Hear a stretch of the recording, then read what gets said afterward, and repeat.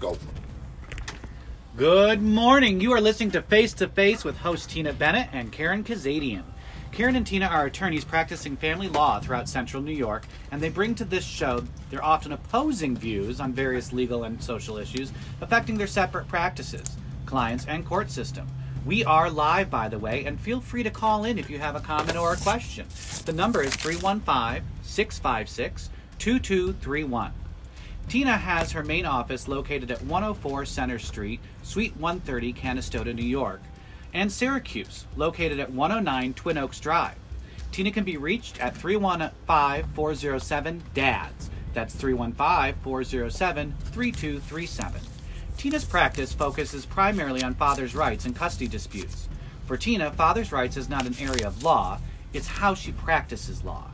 Tina is an advocate for fathers inside the courtroom as well as out of the courtroom, as you may find her at a rally or event promoting fathers' rights and legislation that addresses iniquities in the court system. Karen has her main office located at 34 Oxford Road, New Hartford, and has a Syracuse location as well at 2700 Bellevue Ave. Her phone number is 315-724-2900. Karen's practice also focuses on family court, custody, and divorce.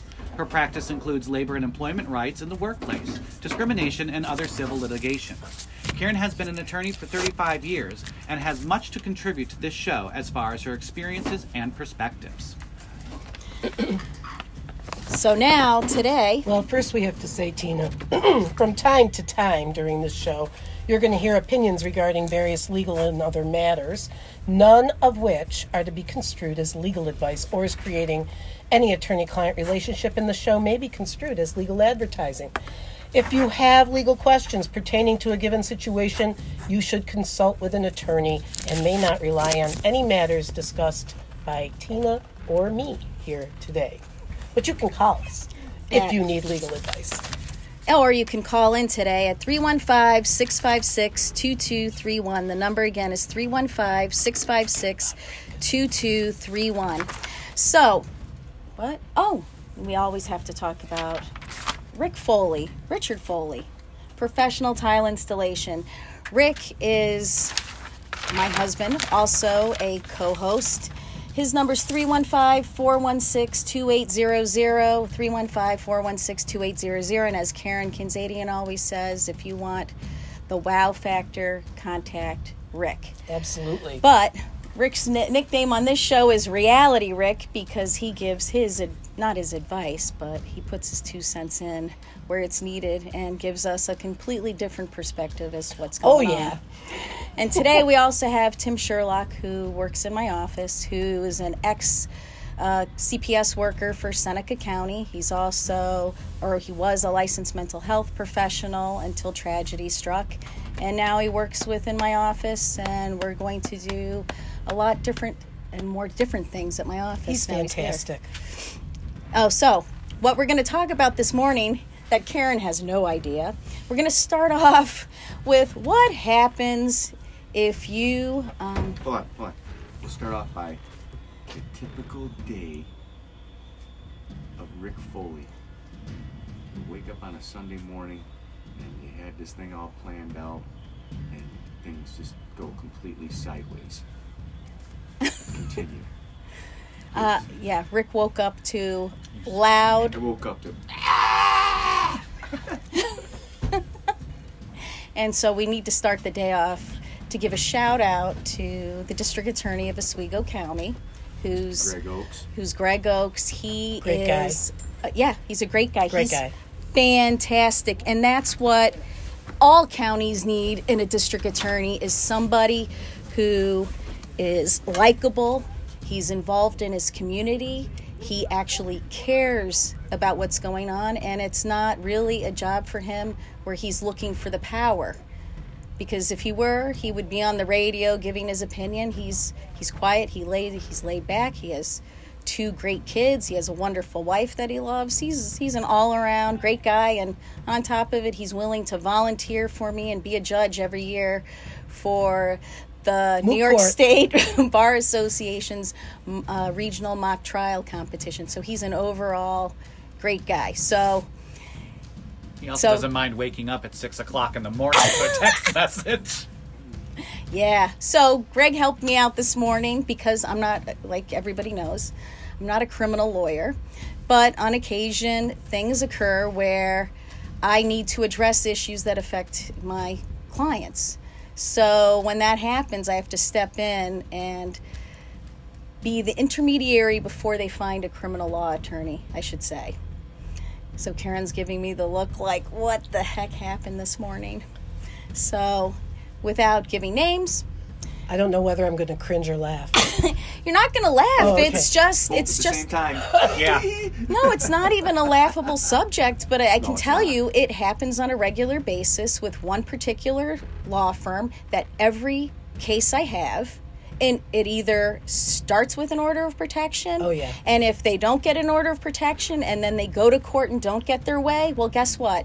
In Oswego County, if you don't get your way in family court, well, the sheriff's department is literally at the entrance of the public safety building, so people can just not get their way, then go file a criminal complaint. And it's, I don't want to say revolting, but you know, if you live in Oswego County and you want fairness in family court or in Supreme Court if you're going through a divorce, it becomes difficult if you have attorneys out there or litigants out there that know, hey, I know what the system is. Don't get what I want? I'll go next door. I'll walk down that hall. So walking down that hall today, I know, Karen. What time are we talking about? We're talking about 6:30 this morning. You were at the sheriff's department? No, I was supposed to be at 7, but Okay. because the alarm didn't go off and I actually had Tim stay over so we could go do what we needed to do, it's pitch black outside. Yes. You know, I'm sorry, it's Sunday. Yes. I do recently work 7 days a week, but I mean, come on, have Okay, some I'm on the edge of my compassion. seat, Tina. Just know he helped out this morning. I can't go into details. Okay. But I can't. I know Tim really wants to. I'll tell you after the show, but like he's a really great guy. So, but back to what happens, and that's why we need to talk. Like I know you don't do it, but we do know there's a pattern, and we talked about it before about it's easy for people to get orders of protection. It's easy to immediately disrupt a person's life by doing that. It's immediately disruptive to somebody if they get a call from a sheriff, not expecting it, and saying, hey, you need to come down here because we need to talk to you about what's going on in family court or whatever. And and by the way, we need to process you and get you arrested. So you have it. I don't think you have it because primarily your clients... I find that it's different court to court. There's no consistency. You don't know. I've known women and men that have gone for orders of protection and been denied when they clearly, in my opinion, should have gotten them. So I see it on the other side.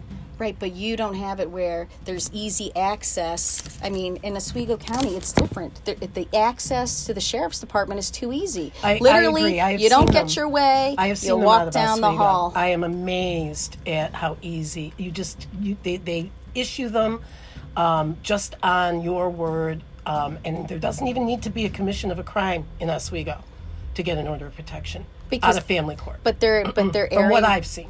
But because they're going to always say they err on the side of caution. But not in Oneida County. In Oswego County, who issues the order of protection? The sheriff's department? No. Family court judge. But that's why are I'm the saying family they're- court judges allowing. but these they're- orders of They all protection? have their own policies on them. Right, but what I'm saying, in this instance, this person, and a lot of them, like Karen was saying, she sees it more often than not, I see the opposite. They're not giving the orders of protection. They're saying, hey, you're already in family court, so let's address it there. Why are you going to take it to the next level when you already are asking for the court to help you with what's going on in your lives right now? Right, and fortunately now family court, the court system got onto this, and now you have IDV court. So even when that happens, Tina, our clients need to know, they will be combined. The two cases will be combined in front of a family court judge. The criminal case and the family court matter will be combined if you have family court going on. If you don't have family court going on and you're in divorce court, that won't happen. No, but it's the same thing. It'll go to Yes, IDV. it will We go know to in IDV. Onondaga County, there's Judge Young handles IDV court. In Oswego County, it's Judge Sider is doing it right now. But the damage is done. Right. Once that person already has a pending action, and like I said, I don't like these people. We need to have a happy society, not a vindictive society. You already are asking the court in one level for relief. And just because you don't get your way, you think it's appropriate to completely disrupt the other side's life, which in my view, once you pull the trigger and say, hey, I want police intervention, you're now asking, I don't think now you're a fit parent. You already went to court, you filed your paperwork. Now the judge is saying, no, I see this perspective instead. Right? Right. I'm just saying, I mean, it's too that is often. definitely one perspective. Yes, Tim. Yeah, Tim kind of wants to address that. I do know that certain court systems. So if you look at Niagara County, we go outside a little bit here. Niagara County, Monroe County, the judges have put together a program where they are actually having. I just read it the other night on the internet, so everything's true. But they're having the families take this parenting course, which the judges directly address in a video, that no longer will they tolerate this pointing of fingers, one-upping, he said, she said. So if the judge sees you not getting your way and then, well, I'm just going to do this other thing, I'm going to throw a tantrum like a child, it actually counts against you in the family court proceeding, which is really, I think, interesting and a great movement to have. And I'd like to see that happen more out here. I think there should be an order going both ways. If you get an order of protection and you say, I don't want this person around me, there needs to be one issued where you stay away from that person as well. That would also help. But what happens is, even when there's two people in the conflict, only one person's going to get the sword or the shield, however they use it. And now, I mean, just talking to another, I'll give a shout out to him because We still don't know what happened this morning, Tina. I know. I can't tell so now you can't tell me. Sitting right on the edge of her seat. Look I at know, you, because we chopping can't and talk waiting. about cases. Just know District Attorney Gregory Oakes, great Intervened guy. at 7 this morning for you? 6:30. Yeah, Or 6:30 this morning, and made sure something didn't happen that was going to happen. And that something that needed to happen would transition smoothly. That's really great. And That that's is really great. That's unique That's a to unique. Oswego County. That's a unique district attorney. And that's why I'm saying you're not going to get it. Like, No. you're talking, there's that huge, we can talk about the local race here, but I wanted to continue a little bit about what Tim was saying, where you were talking about the reciprocal orders of protection. Right. But let's tell the folks who they're listening to this morning. That's right. You're listening to Karen Kanzadian and Tina Bennett. We're live.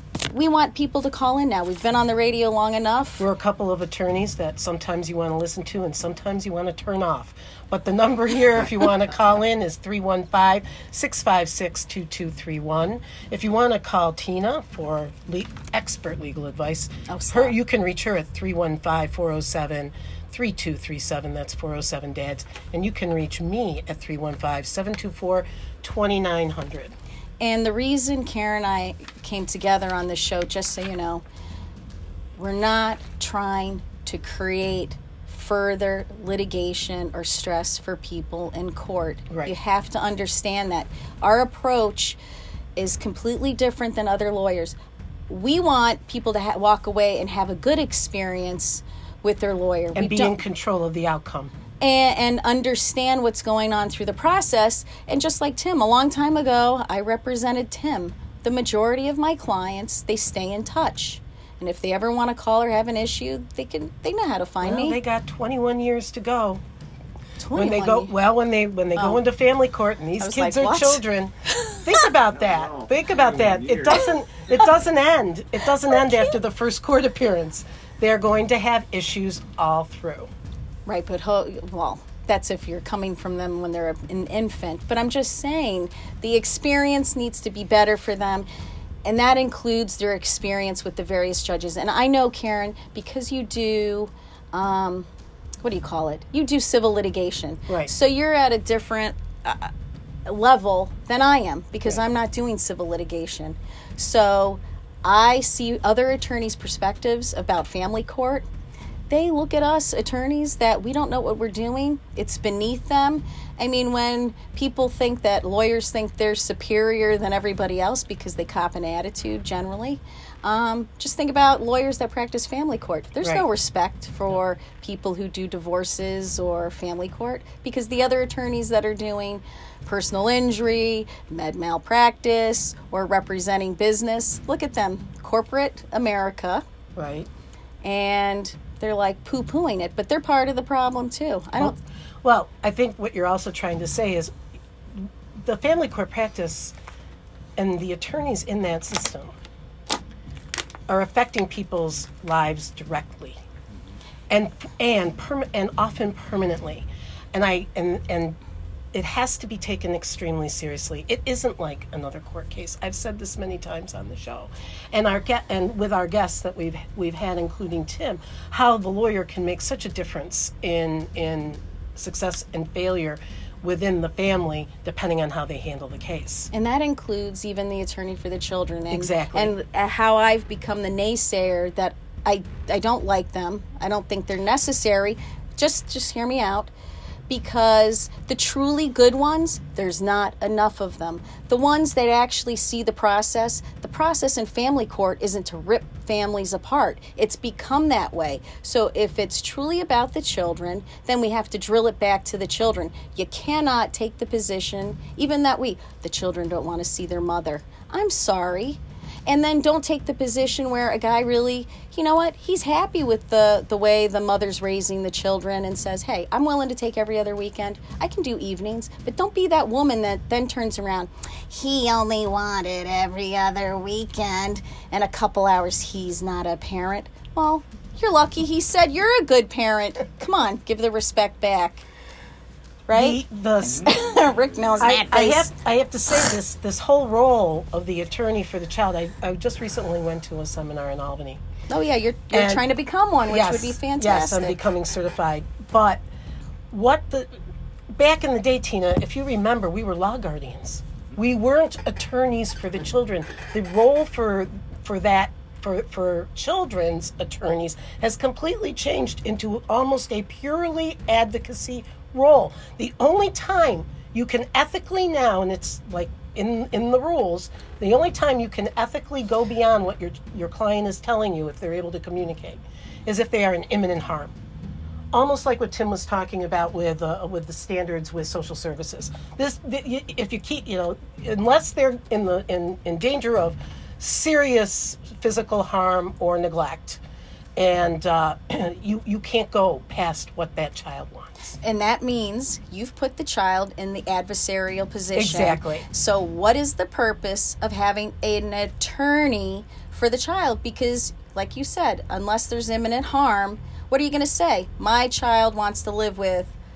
Actually, he says, forget it. I don't want to live with either parent. I want to go live with Grandma, because guess what? Grandma buys Captain Crunch, and she lets me sit with my face in my phone. That's right. And while that's happening, if I want something out of the refrigerator, I just bark orders at her. One of the examples they gave on your application, which I failed, by the way. I did. They give you a little mini quiz, and I flunked because I couldn't believe it either. Basically, they gave a fact pattern where the child is 16 years old, doing nothing but playing video games with mom. Mom is more concerned with her social life, isn't spending any time with the child. The child's home often by himself and not allowed to be with dad, okay, because of whatever the order was. So dad comes in and he moves to change, for a modification.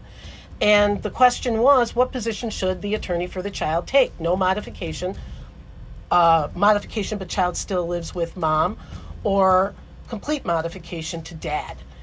What would it be, Tina? I already know. What? Kid gets to choose. Right. There's no modification. That is the position. So despite the fact that your client's failing in school, not getting any parenting, probably not on a good path and would maybe even be better off in dad's home, your position has to be no modification. Right, and that's why I don't even know what you want to call it, but the standards need to change because we're destroying families. And that's why I'm saying there's no purpose to have an attorney for the child, because if the position isn't merely to involve the child, well, guess what? The child can't hide in the darkness. The child actually needs to come to court. So if a 16-year-old is making the stand, hey, mom doesn't make me do anything, and mom just wants, and on the flip side, there's the money aspect. Well, I'm not going to force him to go, because if I force him to go, he might like it over there. Then I might lose whatever money I'm getting or benefits I'm getting. On the other hand, I don't think kids would confide in their attorney if they didn't know their position was going to be adequately represented.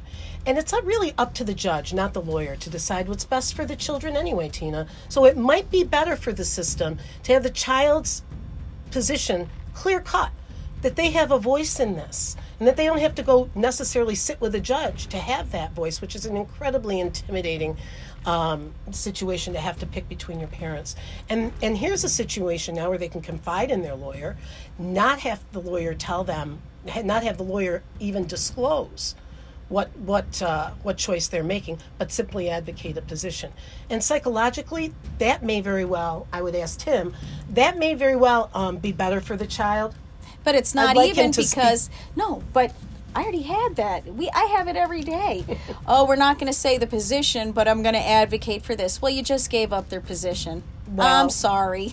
You did that by saying you can't. But they're the ones that really suffer in these situations. Right, so why should they get, why is a 7-year-old getting a choice? Why is an 8-year-old? Why is a 9-year-old? Why is all of a sudden a 16-year-old, like you said, who can completely lock themselves up, who might need mental health counseling, not get what is needed, because now you're going to have attorneys, and I'm not but talking... But that's up to the judge. You're right, but... The law guardian isn't, or the attorney for the child isn't necessarily going to win the position, but they have to advocate for it. Right, and then it's up to the judge. Right, but if there's never a trial, you really never hear the facts of the case, and most people... Well, whose fault is that? But most people are afraid to go to trial, Exactly. And I hear people that come through my office, even with consults, because they've had prior lawyers, that, they're told, okay, if you want to go to trial, not using names, it's going to cost you $7,000. Well, the sticker shock alone is going to prevent you from going to trial. So, in essence, you are now stifling a person's rights, including the child's rights to be heard. I know Karen's laughing, but I want people to call in because I'm kind of angry. Sticker price was great. That was a great one. It is the sticker shock. Mm-hmm. And again, call in if you want to. If you're driving around and got nothing to do. Well, we'll give a shout out to Pisa Regional. I just got a text there, all listening. Hi, Mitch. Hi, Cleve. Yeah, and Jake and the rest of the crew there. I think there's an Eric there. Hello, everyone, and hello, Justine. I think my daughter's listening in, and my brother Ken Ganzadian is listening in today. If you guys want to call in, you got something to say, 315-656-2231. Or go on Facebook. Karen has a Facebook page, DePerno and Kanzadian, or Kanzadian and DePerno, or mine's just my name, Tina C. Bennett, ESQ. You can send us messages if you don't want to call in and you're kind of chicken. And let's not forget, Rick's in the room. You got a nickname. He's got a lot of nicknames. You've been given a radio nickname. Reality Rick. Hard Right Rick. Hard Right Rick. That sounds just gross. That's gross sounding. Kind of. Yeah, kind of. Not really. Well, anyways, I don't know. I'm kind of shocked that I have actually become a personality. You are. Well, at least absolutely. we don't have it has nothing to do with the NRA hat you have on this morning either. Absolutely not. Literally. Look it. I have my Marine Corps. Yep. Yeah. Absolutely. Oh yeah. It had nothing to do with that. And here's like a side note, and we'll go back to talking about like what happens in court, is that poor Karen, when every time she comments on Richard Foley's page, because I am off Facebook. I have now decided it is just the worst. It can't be so serious, though. People are so serious. That's they why. call you things that are just really. I mean, they don't know anything. I mean, it was on a friend of mine's thread, and somebody went right up Rick's side and down the other, and they knew nothing about him, hurling all kinds of personal insults. Didn't say anything. And he didn't say anything. With Karen. He was joking with me, and I told the woman to ease off. He's only needling me. Take it easy. You're taking it wrong. And she went at him again, and then went at me and called me honey. I'm like, okay, that's it. I'm like, that's it. I'm done with this. I am done. I am never doing this again. I told Rick on his page to take down every comment I've ever made, and I'm going to take my brother Ken's advice and stay the frick off of Facebook. Well, don't be so serious. I mean, Karen called me yesterday while I was at the office. Tina, you need to delete every post. I go, I'm sorry, you made those comments on Rick's Facebook page, tell you, not mine. and I know this is a little off subject, but my brother Ken took me to Syracuse Stage for my birthday, a little birthday present for me, and it was 12 Angry Men. I don't know if you guys remember, or our listeners remember that movie with Henry Fonda. I think it was like 1939 or 1940. Yeah, okay, we're all alive. The courtroom hasn't changed, as you know, Tina, one iota, or a jury room. And it was interesting and fascinating on so many levels that jury scene where one person was the holdout, and at the end of the day, as they chip away at the prosecution's evidence bit by bit, he turns around everyone. But the way they went at each other, I kept looking at my brother and go, this is just like Facebook. I mean, the way they went at each other, these are 12 people, didn't know each other, but all had an opinion about what they saw in the courtroom, but couldn't agree on everything. And they went at each other's throats personally. And this is in a jury room. So I just think Facebook is just an expanded forum for this kind of conflict. I don't think it's necessarily good. I think it belongs, in a contained situation where you can actually look at people face to face. But it was fascinating how one person in a face-to-face situation where they could really connect with the people, wash their hands in the men's room with them, talk about their families with them face to face, actually turned them around. You can't do that on Facebook. It's just everybody's a 5-star keyboard general, okay? And I'm going to quote my friend Colin Aberdeen for that one. Oh, wait, can we use it, Colin? Yeah, yes, Colin's a 5-star keyboard general. Everybody is, and they're ready for the kill. I mean, attack. You're right, no sense of humor, can't lighten people up, and I've pretty much had it. And you can't have your own opinion because it actually happened to me. I don't really care because everybody probably loves this guy. He still is a writer for the Post-Standard. I had something to say, and it involved It involved an anchor from one of the TV shows because they were giving a 15-minute spotlight. Actually, this person got more than 15-minute spotlight, and I had an issue with it because I personally had an issue. So I made my own comment. These people aren't friends with me on Facebook, but the whole universe just came down on you. Jumped on my Facebook page. They had no ties, connections, but they probably heard through the grapevine that I made my comment. Well, stifle, Tina. Yeah. Well, wait. My brother, as usual, is correcting me. 1957 was the Henry Fonda. Whatever. Tell Ken. Who cares? Thank you, Kenny. At least 3 of us weren't born yet. Were you born yet? No, not yet. The year later. Oh.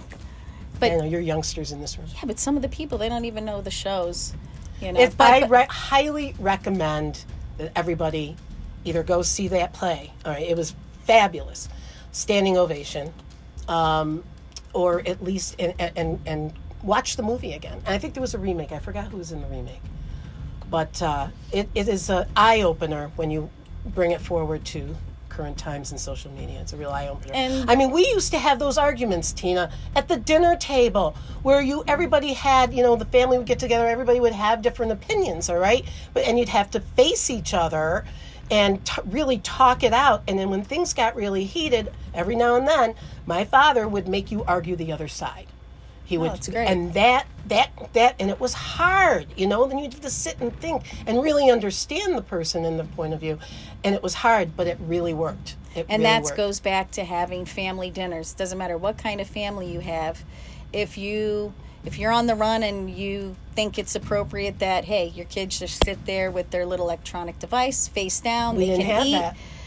then you're not communicating. We You're had not cereal teaching them boxes skills. at breakfast. That's all we had. But I think we got to go back. So with the 12 men in a room, we need to go back to what we were talking about earlier. Yes. Just how awesome. It'll become the Greg Oak Show. But he has, as a district attorney, he has to deal with the 12 angry men, women in a room. Correct. Or we can't even call them men, women, and X. Right. Or what's the other word, Tim?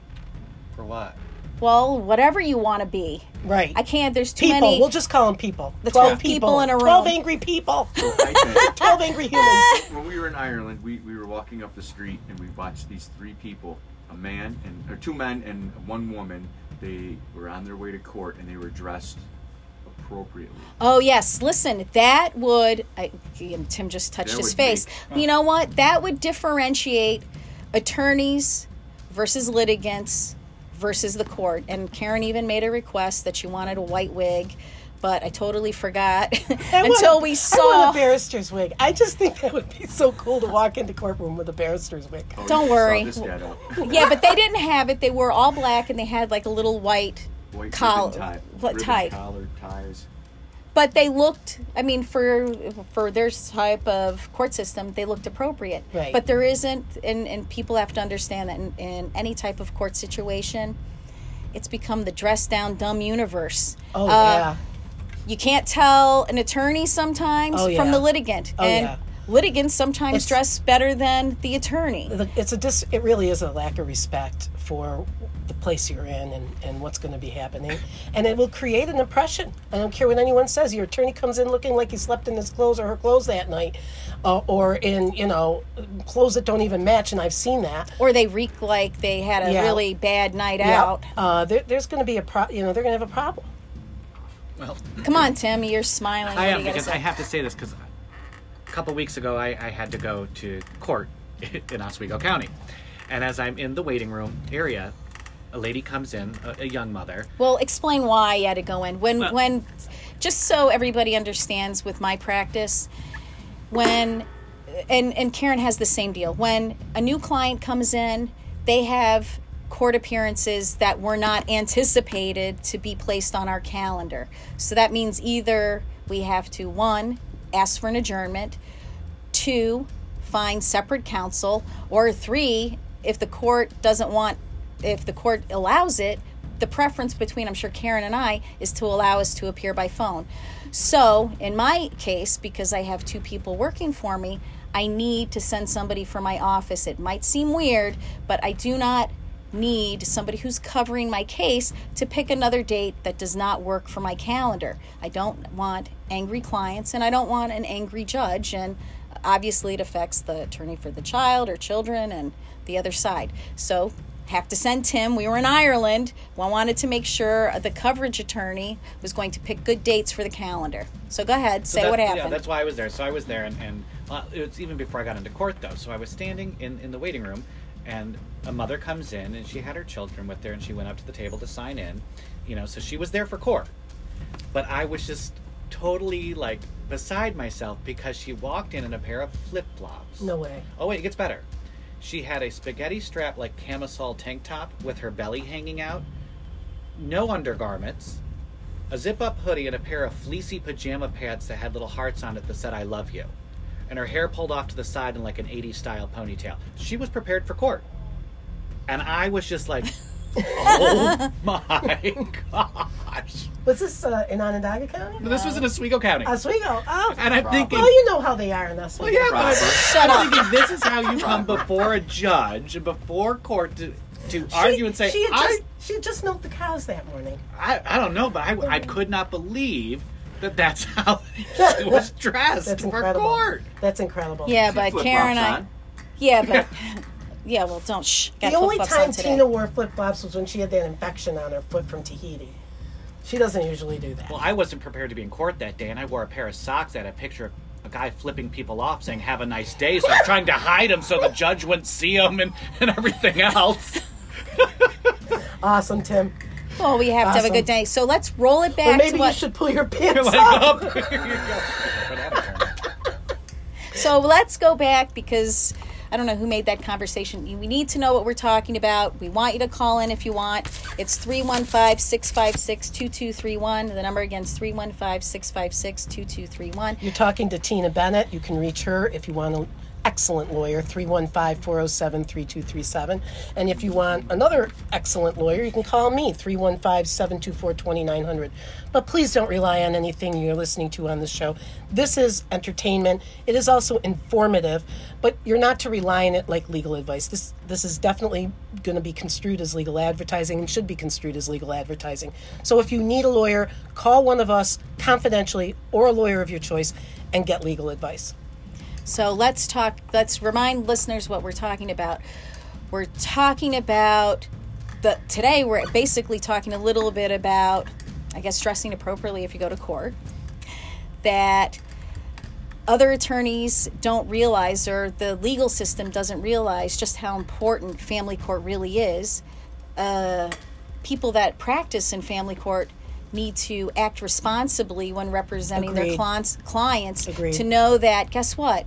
That new attorney who's now working at a big law firm doing civil litigation might have been that child that was in family court going through a divorce, or maybe the parents weren't even married, and now has a twisted perspective and might not like men, and is there who has to represent a male client in a business situation and is copying an attitude and acting inappropriately because that person's experience with men was not a positive experience. So then there was no proper vetting at that point of that professional job where that person's going to have influence on other people's Yeah, but families. you don't know. But that's You don't know. We don't It's all have asking proper the vetting of any of judges on any level, as you I'm know. talking even of an attorney, a child advocate. You won't go there. Yeah, but you don't. There's no psychological testing. But I'm saying there needs to be a complete revamping. I know they're trying it, and you have legislators out there. They don't know what's going on. I mean, most of them, like you're talking about the 12 angry men. Yes. There's still more,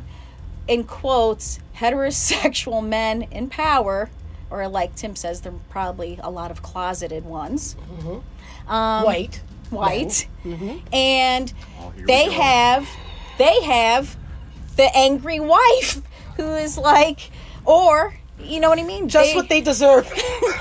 Right, but they're affecting and they're creating laws that have a negative. But remember, they're creating laws that have a negative impact on families, yes, and they don't realize that they're doing it. And just like with child support, in their head, it's just a number. But a good family court attorney that understands that will get you through it unscathed. Right. However, if you need to go to trial. Yeah, but we're not talking about that. We're talking about the 12 angry men who are, how many people are in the assembly and in the Senate that just met this past Thursday about a new law to prevent somebody from getting shot in the head, whatever it was. They were meeting on Thursday to create a new law that's even more stringent to prevent they were talking about training psychological evaluators, because this woman is the grandmother or the mother of a woman. I guess they were going through a divorce, and the husband, who knows what happened in family court, like Rick said, you push a guy so far into a corner, you're going to make him turn into an animal or react. Well, I guess it wasn't going the right way for that guy. Well, he shot his wife, and I think he killed the kid. So now you have the grandmother, who must have some sort of influence, is with an assembly person. They just had a meeting in Manhattan about creating a law with, I don't know if it's the child's name or the deceased mother's name. Now, where is the change coming? I know you're shaking your head. I know, because they were talking about child evaluators. You have the psychological evaluations. They're saying there's no training, which we know, and there's no formal guidelines of what evaluators are supposed to do. And I think they were saying in this thing I'm reading that they had the meeting about, they want to come up with a set of guidelines that all of evaluators follow, so this won't happen again. And I'm thinking, good luck. You know what? People are going to do what they're going to do. That's right. And just because he passed or she passed the psych eval. How about not pushing people into that corner? How about just start with that? Well, and that's why I'm going back to... And you don't have to. You don't have to do that to get a result. Why people do that, the guest I had on last week, Tina, that you brought on, even though you were in Ireland, that story was compelling. Talk about backing people into corners and just destroying their lives, where, she develops cancer during this whole custody dispute, and then has to have her other children quit their jobs and move in with her to take care of her because an attorney thought it was a good idea now to go after her for custody because she was sick. I mean, you don't need to do that to get parenting time. Well, you said it last time, though. Family court is set up to be the most adversarial court that we have. Exactly, and it makes no sense. And people need to wake up, because whether or not, and last week that was driven by an attorney. That whole scenario was driven by a family attorney, okay, that was getting paid, I'm assuming getting paid money to just drive this woman into the ground. Okay, so that's where we're going to start a different conversation, because... Down liberal socialism. No, and but no, you know what, Rick? If you can't be me, what is it? Try to look like me? If you can't be me, try to look like me. So don't get me confused with that other person who calls themselves a father's rights, or I represent children, because now she dyed her hair blonde. And oh my gosh. That's why I sent you a text message. If you can't be me, don't be me. And I don't really care, And the truth is, that person came on the radio. Karen and I don't represent that woman, nor do we represent the other side. But guess what? That individual, she's running for Claytown Justice. Yep. And I know she's fooled everybody, completely fooled them, pulled the wool over their eyes, that she is somebody reasonable who should be placed on the bench. And I've had personal experience with her, and that's not the case. And she will go out of your way to destroy you. So that's not somebody we want to sit on the bench. But Jeff Shiano, on the other case, I don't know him, but everything I've read about the guy, he seems level. And that's what you need. You need somebody who has an even disposition, who's willing to listen. And if you're a town justice or a village justice, you're not doing family law, first of all. You're doing small claims. No, this is just Tina's opinion. Remember that's right. that. It's my opinion. It's just her opinion. I'm sure there's another side to this by fans of this person, but... yeah, let them call in. I want to hear who these fans are. But you know what? I don't want to hear it. I mean, she gives lawyers a bad name. I mean, come on. Well, Tim even heard it. Look, I hear it when I go to Oswego that, she's going to threaten people to punch him in the face. You think lawyers need to go to that extreme? I mean, we're adversarial. You don't need to threaten violence. And you don't need to scream your opinion or use foul language to get your point across, right? Right. Or even you. I'm going to threaten to sue you. Right, well. You slandered me! That's what I get. From that same person. But truth is an absolute defense. That's right. So back to that. So Very we also well have... stated. That is good. So let's talk about... So my pick, I can't vote for him, is Jeff Shiano, town of Clay Justice. Mm-hmm. We live close enough to Clay, so I see Jeff's posters all over the place, or his, whatever you call it, lawn signs. You can get out and do the early vote. Mm-hmm. I'm not up on it, but I saw they all posted, and they're out there advocating for votes. He has a lot of experience as an attorney, trial lawyer as well. And it seems like he's got a lot of backing. I think he was maybe in the DA's office. He's also, I believe, ex-military. But I mean, if you look at him, like I said, we just need somebody who has a good, well-rounded, has a good attitude. Level-headed. And without an axe to grind. Right, Rick? No axe to grind. There you have it. So, there's also, we've got we got 15 minutes to go. So, because Karen and I were talking about how adversarial it is, how attorneys can create the conflict, how that person that came in last weekend gave her perspective of what this particular lawyer went out of her way to do, who, you need to know, was a close personal friend at one time. So this is how nasty it can get. Yes. And it shouldn't be. No. So we're going to talk real quick, because my picks for Oswego County judge at the family court race, because Judge Eby's retiring. Oh, that's right. And we have... You should run, Tina. No, I can't run. I'm not running. Okay. I've got it too. Someday, maybe. I've got too much of an opinion. And plus, I want to be happy. I mean, do you want the happy judge? I think they wouldn't vote for me for the fact that, guess what? You already know what my beliefs are. If you'd walk into my courtroom, it'd have to be pretty heavy for me not to say, we're starting off 50-50. Sorry. 50-50. Yep. Come back with Nothing something wrong with that. Come back with something other than, he called you a bunch of foul names. Sorry. When every person in every society and every walk of society, and even that 1-year-old who knows the F word, stops using those types of words, well, don't bring it up in court. Yeah, well, they can't use it and talk all cuddly and use that language, and it's okay. But then when they're not together, it becomes hostile, but it's the same words. Oh, and now it's completely over the top insulting. But besides that, so again, when we're talking about family court judges, Thomas Benedetto, he's running. Remember that name. I know we have limited reach here, but we have a podcast going, and we also have... Tom's great, although if his eyes rolled to the back of his head anymore, he'd be seeing backwards, okay? That Tom he's been there a while. Right, but at least he knows. He's heard it all, and you can watch the eyes roll. You know when you're losing ground with him, because those are going right in the back of the head. But he is listening, yes. And that's what you want. He is listening. And even Judge Nelson, she listens. She's listening. She's trying to be fair.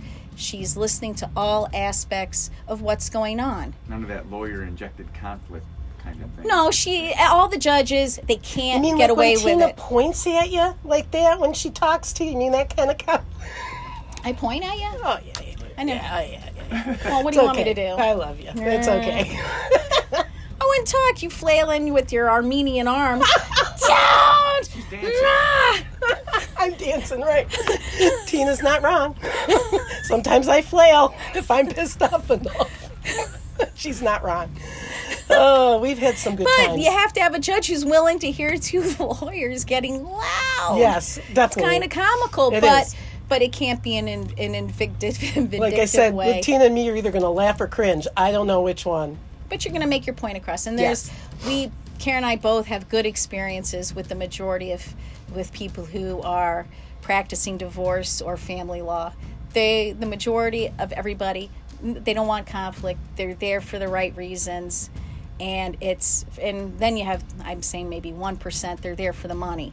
And they know they're going to do what they can, because we've experienced in the office, and Ashley said it, that every minute counts. And guess what? They don't care about making a difference.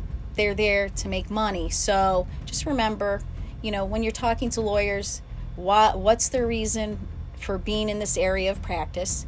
You need to have somebody who's familiar and experienced in the area.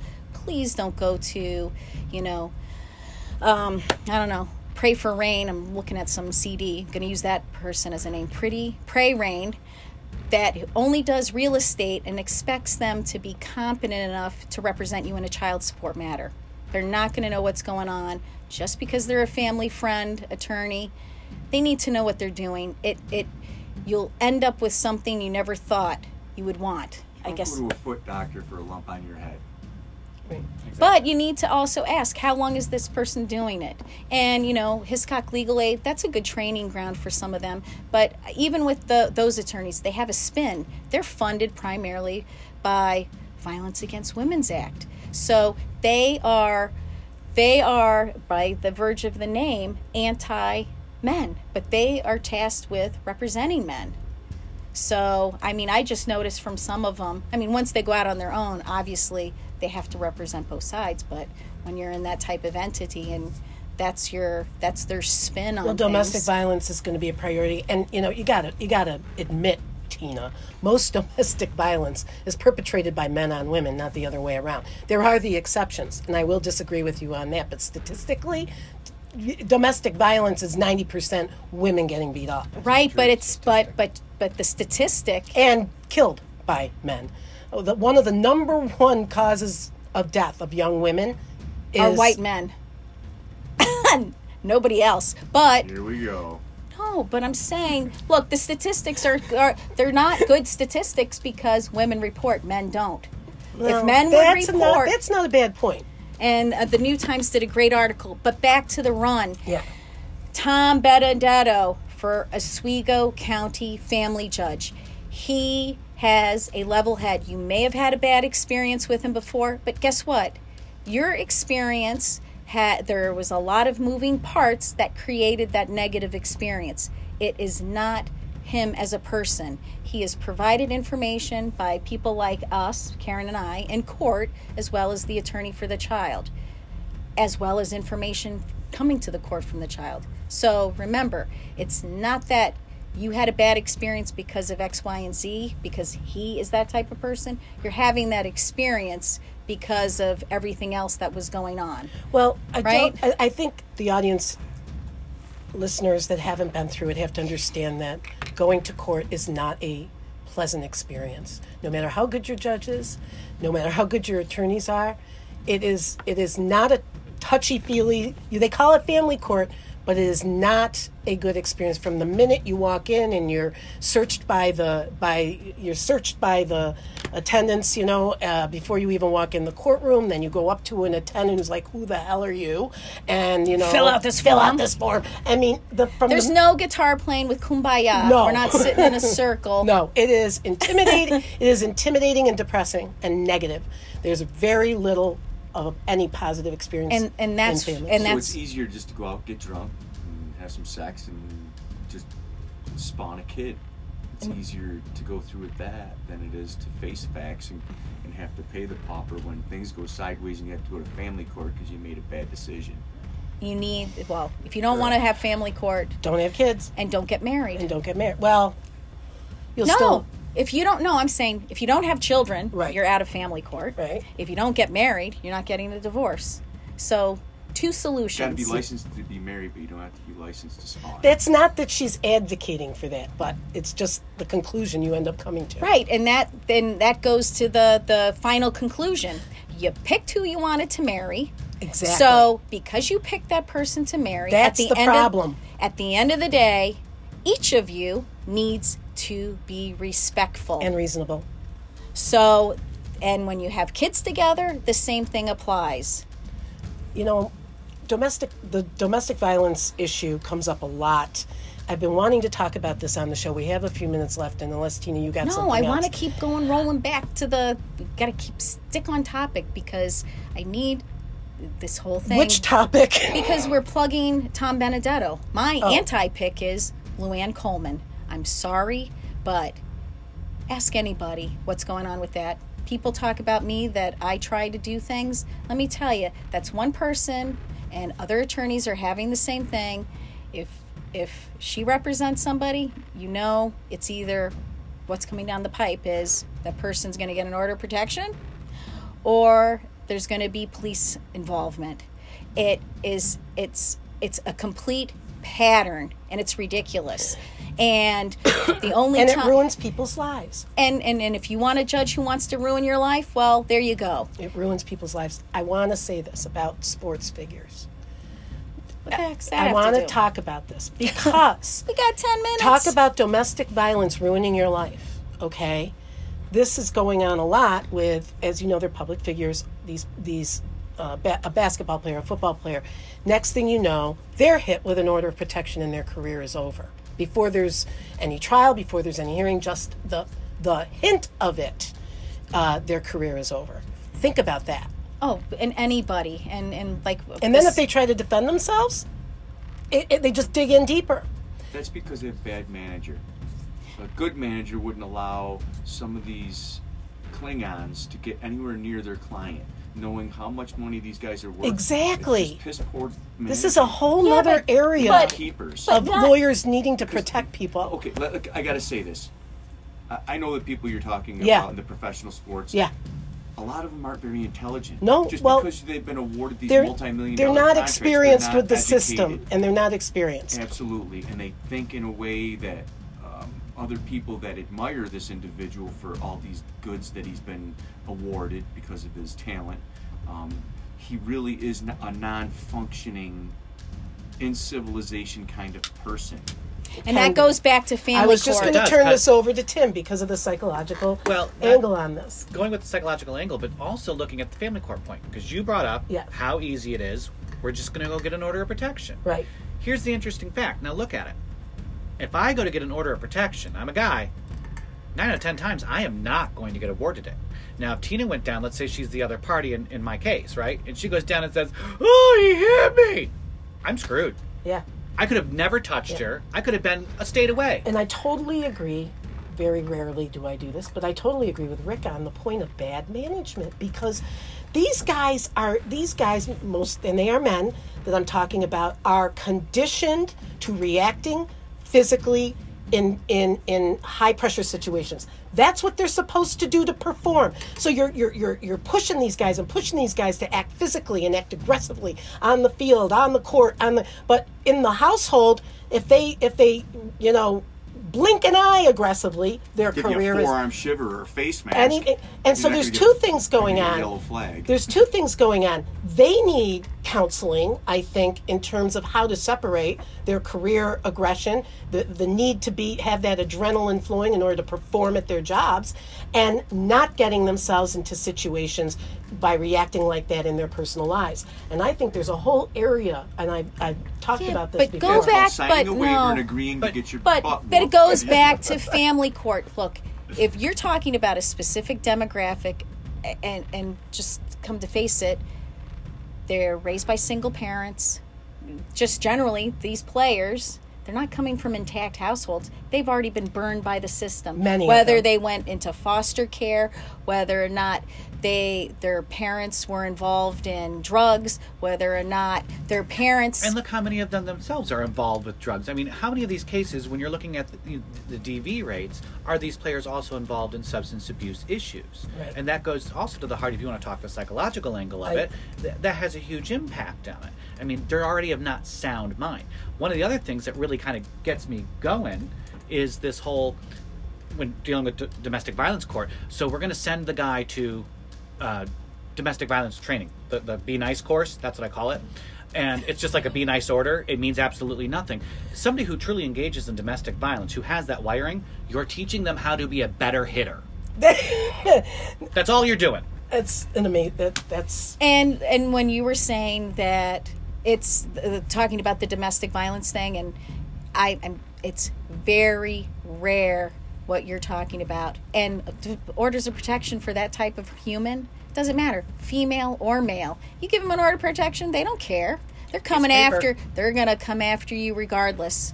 Not the money. What do you say, the money? Yeah. What was No, I that said it's a finger? piece of paper. Oh, a piece of paper. Just like any family court But that's why I'm saying, if you're already in family court, you should be prevented from taking it to the next level, going back to what happened this morning. Yet you already asked for relief in family court or Supreme Court.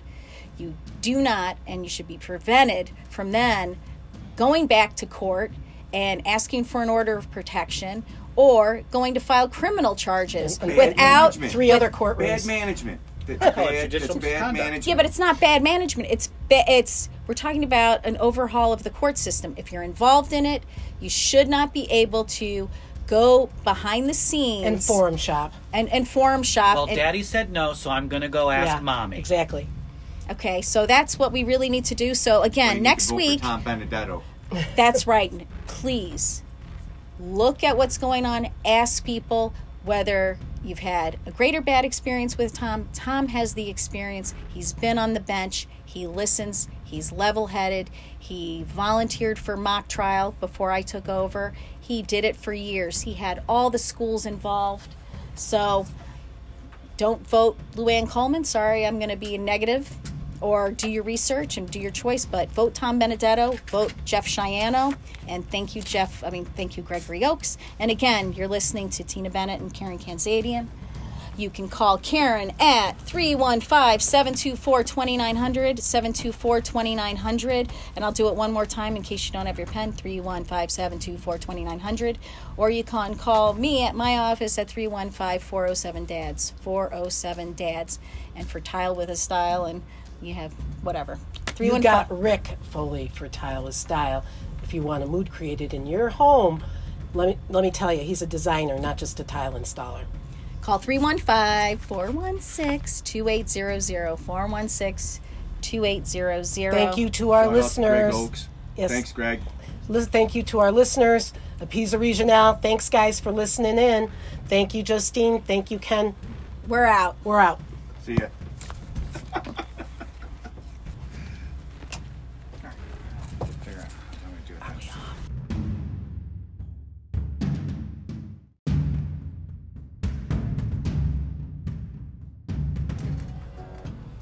Go. Good morning. You are listening to Face with host Tina Bennett and Karen Kazadian.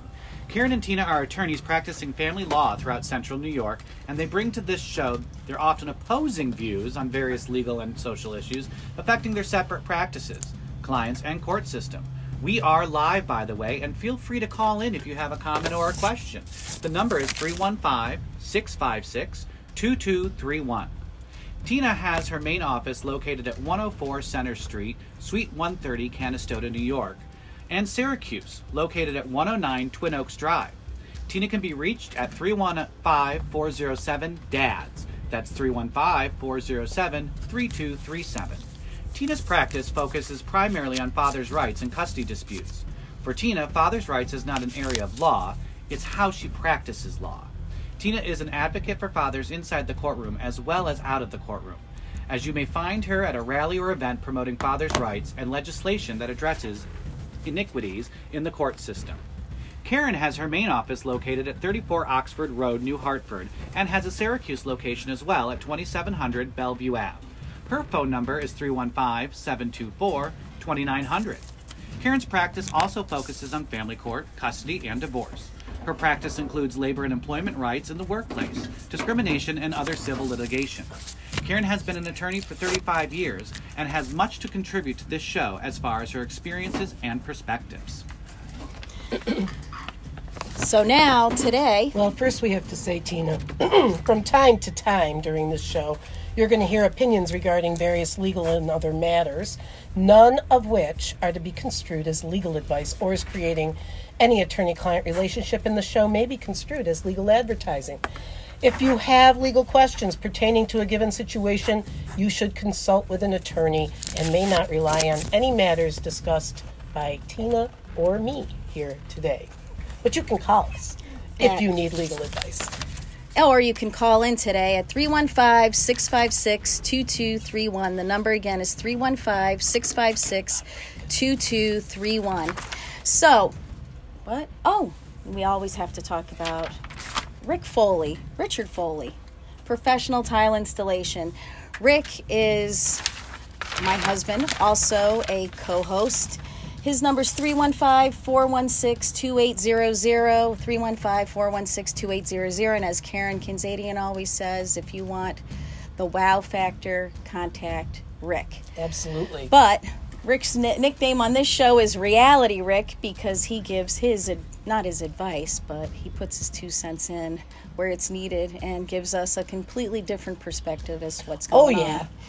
And today we also have Tim Sherlock, who works in my office, who is an ex-CPS worker for Seneca County. He was a licensed mental health professional until tragedy struck. And now he works within my office, and we're going to do a lot different and more different things at my office. He's fantastic. So what we're going to talk about this morning that Karen has no idea, we're going to start off with what happens if you... Hold on. We'll start off by the typical day of Rick Foley. You wake up on a Sunday morning and you had this thing all planned out and things just go completely sideways. Continue. Rick woke up to loud... I woke up to... And so we need to start the day off to give a shout out to the district attorney of Oswego County, who's Greg Oaks. He is a great guy. He's fantastic, and that's what all counties need in a district attorney is somebody who is likable. He's involved in his community. He actually cares about what's going on, and it's not really a job for him where he's looking for the power. Because if he were, he would be on the radio giving his opinion. He's quiet, he's laid back. He has 2 great kids. He has a wonderful wife that he loves. He's an all-around great guy, and on top of it, he's willing to volunteer for me and be a judge every year for the New York State Bar Association's regional mock trial competition. So he's an overall great guy. So he also doesn't mind waking up at 6 o'clock in the morning to a text message. Yeah. So Greg helped me out this morning because I'm not, like everybody knows, I'm not a criminal lawyer. But on occasion, things occur where I need to address issues that affect my clients. So when that happens, I have to step in and be the intermediary before they find a criminal law attorney, I should say. So Karen's giving me the look like, what the heck happened this morning? So without giving names, I don't know whether I'm going to cringe or laugh. You're not going to laugh. Oh, okay. It's just Same time. Yeah. No, it's not even a laughable subject, but I can tell you it happens on a regular basis with one particular law firm that every case I have, and it either starts with an order of protection. Oh, yeah. And if they don't get an order of protection and then they go to court and don't get their way, well, guess what? In Oswego County, if you don't get your way in family court, well, the sheriff's department is literally at the entrance of the public safety building, so people can just not get their way, then go file a criminal complaint. And it's, I don't want to say revolting, but, you know, if you live in Oswego County and you want fairness in family court or in Supreme Court if you're going through a divorce, it becomes difficult if you have attorneys out there or litigants out there that know, hey, I know what the system is. Don't get what I want? I'll go next door. I'll walk down that hall. So walking down that hall today, I know, Karen. What time are we talking about? We're talking about 6:30 this morning. You were at the sheriff's department? No, I was supposed to be at 7, but Okay. because the alarm didn't go off and I actually had Tim stay over so we could go do what we needed to do, it's pitch black outside. Yes. You know, I'm sorry, it's Sunday. Yes. I do recently work 7 days a week, but I mean, come on, have Okay, some I'm on the edge of my compassion. seat, Tina. Just know he helped out this morning. I can't go into details. Okay. But I can't. I know Tim really wants to. I'll tell you after the show, but like he's a really great guy. So, but back to what happens, and that's why we need to talk.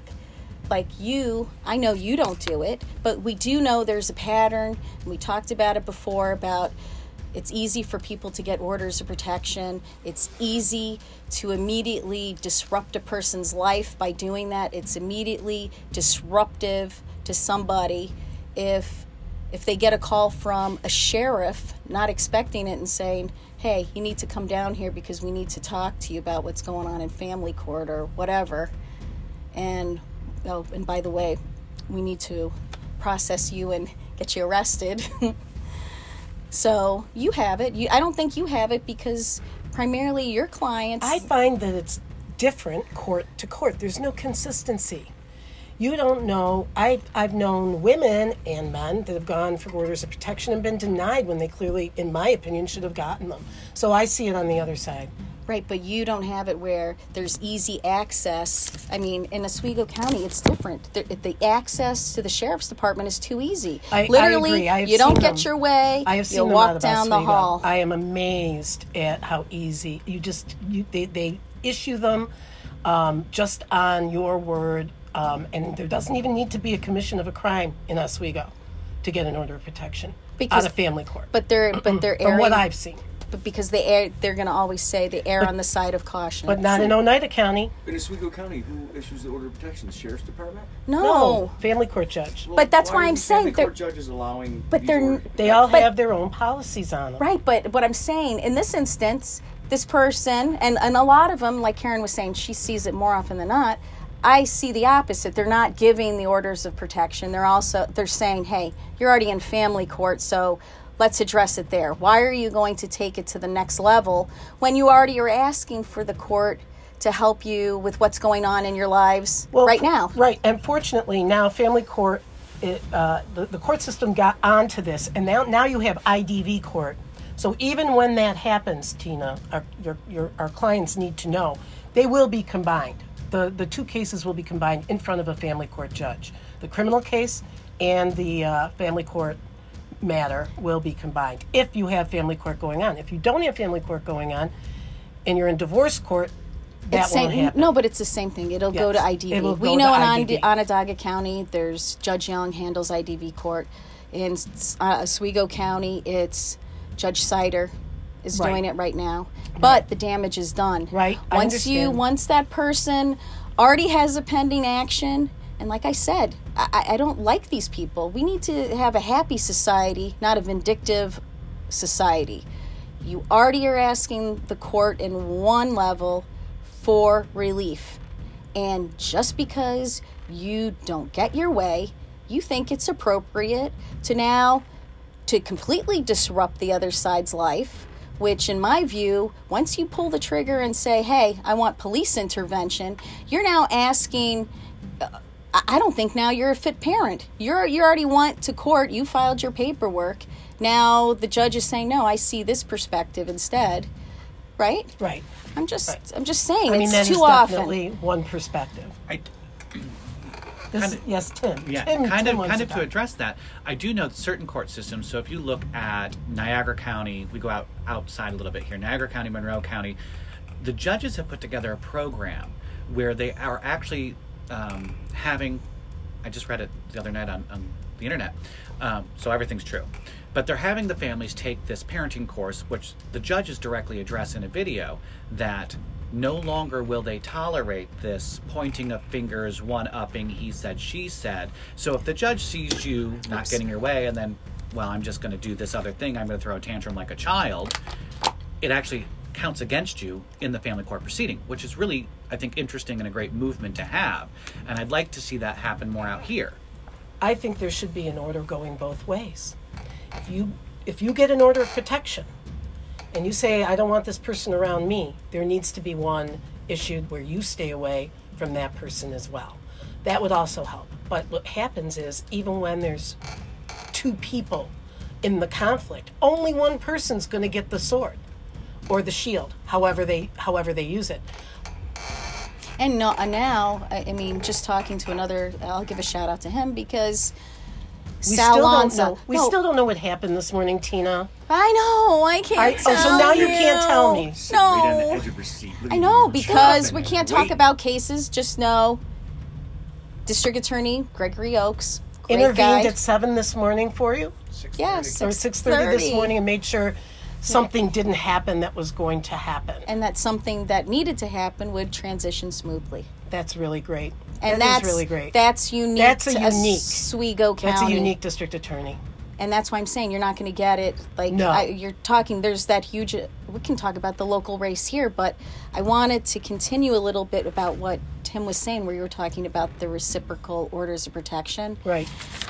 But let's tell the folks who they're listening to this morning. That's right. You're listening to Karen Kanzadian and Tina Bennett. We're live. We want people to call in now. We've been on the radio long enough. We're a couple of attorneys that sometimes you want to listen to and sometimes you want to turn off. But the number here, if you want to call in, is 315-656-2231. If you want to call Tina for expert legal advice, you can reach her at 315-407-3237. That's 407-DADS. And you can reach me at 315-724-2900. And the reason Karen and I came together on this show, just so you know, we're not trying to create further litigation or stress for people in court. Right. You have to understand that. Our approach is completely different than other lawyers. We want people to walk away and have a good experience with their lawyer. And be in control of the outcome. And understand what's going on through the process. And just like Tim, a long time ago, I represented Tim. The majority of my clients, they stay in touch. And if they ever want to call or have an issue, they know how to find me. They got 21 years to go. 21 when they go go into family court and these kids are children, think about that. No. Think about that. It doesn't end. It doesn't end after the first court appearance. They're going to have issues all through. Right, but that's if you're coming from them when they're an infant. But I'm just saying the experience needs to be better for them. And that includes their experience with the various judges. And I know, Karen, because you do, what do you call it? You do civil litigation. Right. So you're at a different level than I am because I'm not doing civil litigation. So I see other attorneys' perspectives about family court. They look at us attorneys that we don't know what we're doing. It's beneath them. I mean, when people think that lawyers think they're superior than everybody else because they cop an attitude generally, just think about lawyers that practice family court. There's no respect for people who do divorces or family court because the other attorneys that are doing personal injury, med malpractice, or representing business, look at them, corporate America. Right. And they're like poo-pooing it, but they're part of the problem too. Well, I think what you're also trying to say is the family court practice and the attorneys in that system are affecting people's lives directly, and often permanently, and it has to be taken extremely seriously. It isn't like another court case. I've said this many times on the show, and with our guests that we've had, including Tim, how the lawyer can make such a difference in success and failure within the family, depending on how they handle the case. And that includes even the attorney for the children. Exactly. And how I've become the naysayer that I don't like them. I don't think they're necessary. Just hear me out. Because the truly good ones, there's not enough of them. The ones that actually see the process in family court isn't to rip families apart. It's become that way. So if it's truly about the children, then we have to drill it back to the children. You cannot take the position, even that the children don't want to see their mother. I'm sorry. And then don't take the position where a guy really, you know what, he's happy with the way the mother's raising the children and says, hey, I'm willing to take every other weekend. I can do evenings. But don't be that woman that then turns around. He only wanted every other weekend and a couple hours he's not a parent. Well, you're lucky he said you're a good parent. Come on, give the respect back. Right? Rick knows that face. I have to say this whole role of the attorney for the child. I just recently went to a seminar in Albany. Oh yeah, you're trying to become one, which would be fantastic. Yes, I'm becoming certified. But back in the day, Tina, if you remember, we were law guardians. We weren't attorneys for the children. The role for children's attorneys has completely changed into almost a purely advocacy role. The only time you can ethically now, and it's like in the rules, the only time you can ethically go beyond what your client is telling you if they're able to communicate is if they are in imminent harm. Almost like what Tim was talking about with the standards with social services. If you keep, unless they're in danger of serious physical harm or neglect, and you can't go past what that child wants. And that means you've put the child in the adversarial position. Exactly. So what is the purpose of having an attorney for the child? Because, like you said, unless there's imminent harm, what are you going to say? My child wants to live with... Actually, he says, forget it. I don't want to live with either parent. I want to go live with Grandma because guess what? Grandma buys Captain Crunch, and she lets me sit with my face in my phone. That's right. And while that's happening, if I want something out of the refrigerator, I just bark orders at her. One of the examples they gave on your application, which I failed, by the way. I did. They give you a little mini quiz, and I flunked because I couldn't believe it either. Basically, they gave a fact pattern where the child is 16 years old, doing nothing but playing video games with mom. Mom is more concerned with her social life, isn't spending any time with the child. The child's home often by himself and not allowed to be with dad, okay, because of whatever the order was. So dad comes in and he moves to change, for a modification. And the question was, what position should the attorney for the child take? No modification, but child still lives with mom, or complete modification to dad. What would it be, Tina? I already know. What? Kid gets to choose. Right. There's no modification. That is the position. So despite the fact that your client's failing in school, not getting any parenting, probably not on a good path and would maybe even be better off in dad's home, your position has to be no modification. Right, and that's why I don't even know what you want to call it, but the standards need to change because we're destroying families. And that's why I'm saying there's no purpose to have an attorney for the child, because if the position isn't merely to involve the child, well, guess what? The child can't hide in the darkness.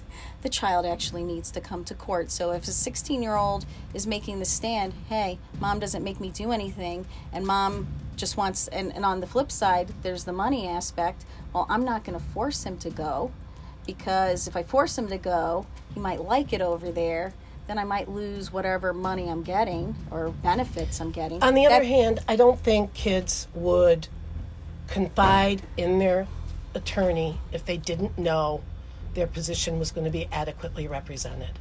And it's not really up to the judge, not the lawyer, to decide what's best for the children anyway, Tina. So it might be better for the system to have the child's position clear-cut, that they have a voice in this, and that they don't have to go necessarily sit with a judge to have that voice, which is an incredibly intimidating situation to have to pick between your parents.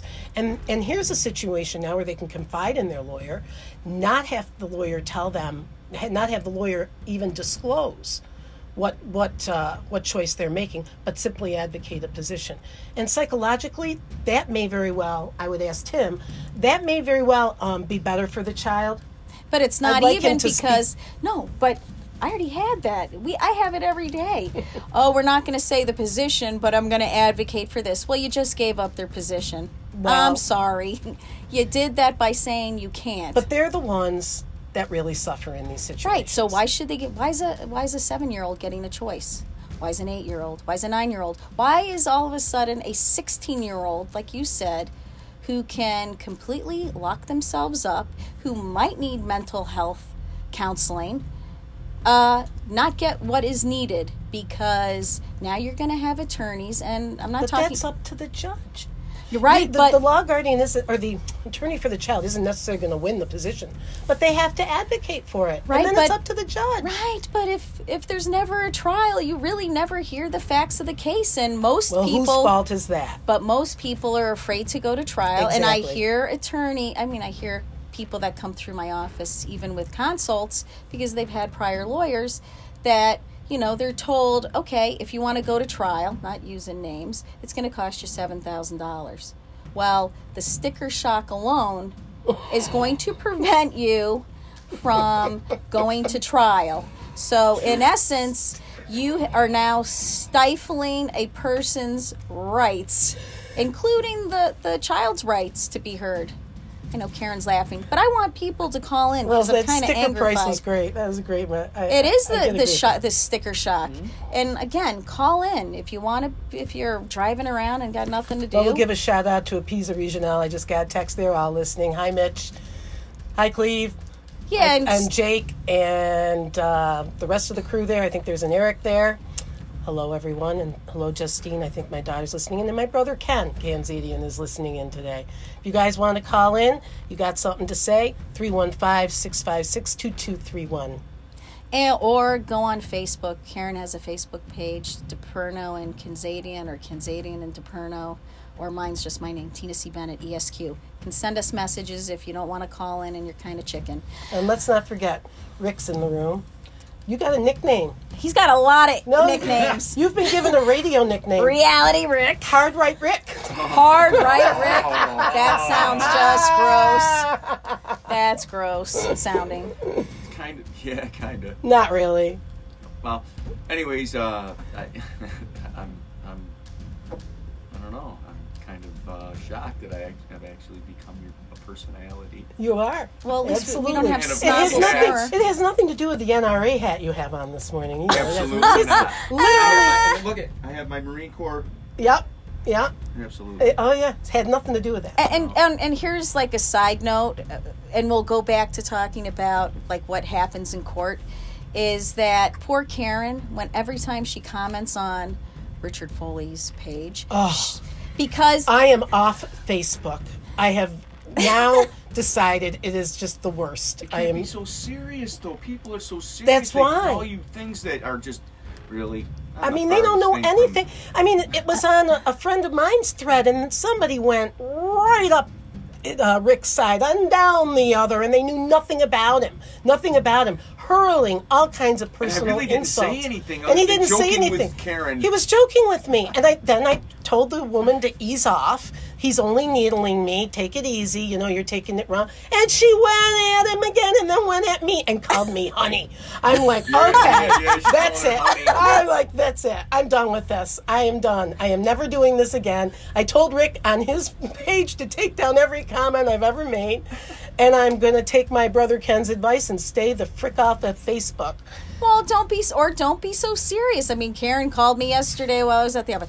Tina, you need to delete every post. I go, I'm sorry, you made those comments on Rick's Facebook I gotta page, tell you, not mine. and I know this is a little off subject, but my brother Ken took me to Syracuse Stage for my birthday, a little birthday present for me, and it was 12 Angry Men. I don't know if you guys remember, or our listeners remember that movie with Henry Fonda. I think it was like 1939 or 1940. Yeah, okay, we're all alive. The courtroom hasn't changed, as you know, Tina, one iota, or a jury room. And it was interesting and fascinating on so many levels that jury scene where one person was the holdout, and at the end of the day, as they chip away at the prosecution's evidence bit by bit, he turns around everyone. But the way they went at each other, I kept looking at my brother and go, this is just like Facebook. I mean, the way they went at each other, these are 12 people, didn't know each other, but all had an opinion about what they saw in the courtroom, but couldn't agree on everything. And they went at each other's throats personally. And this is in a jury room. So I just think Facebook is just an expanded forum for this kind of conflict. I don't think it's necessarily good. I think it belongs, in a contained situation where you can actually look at people face to face.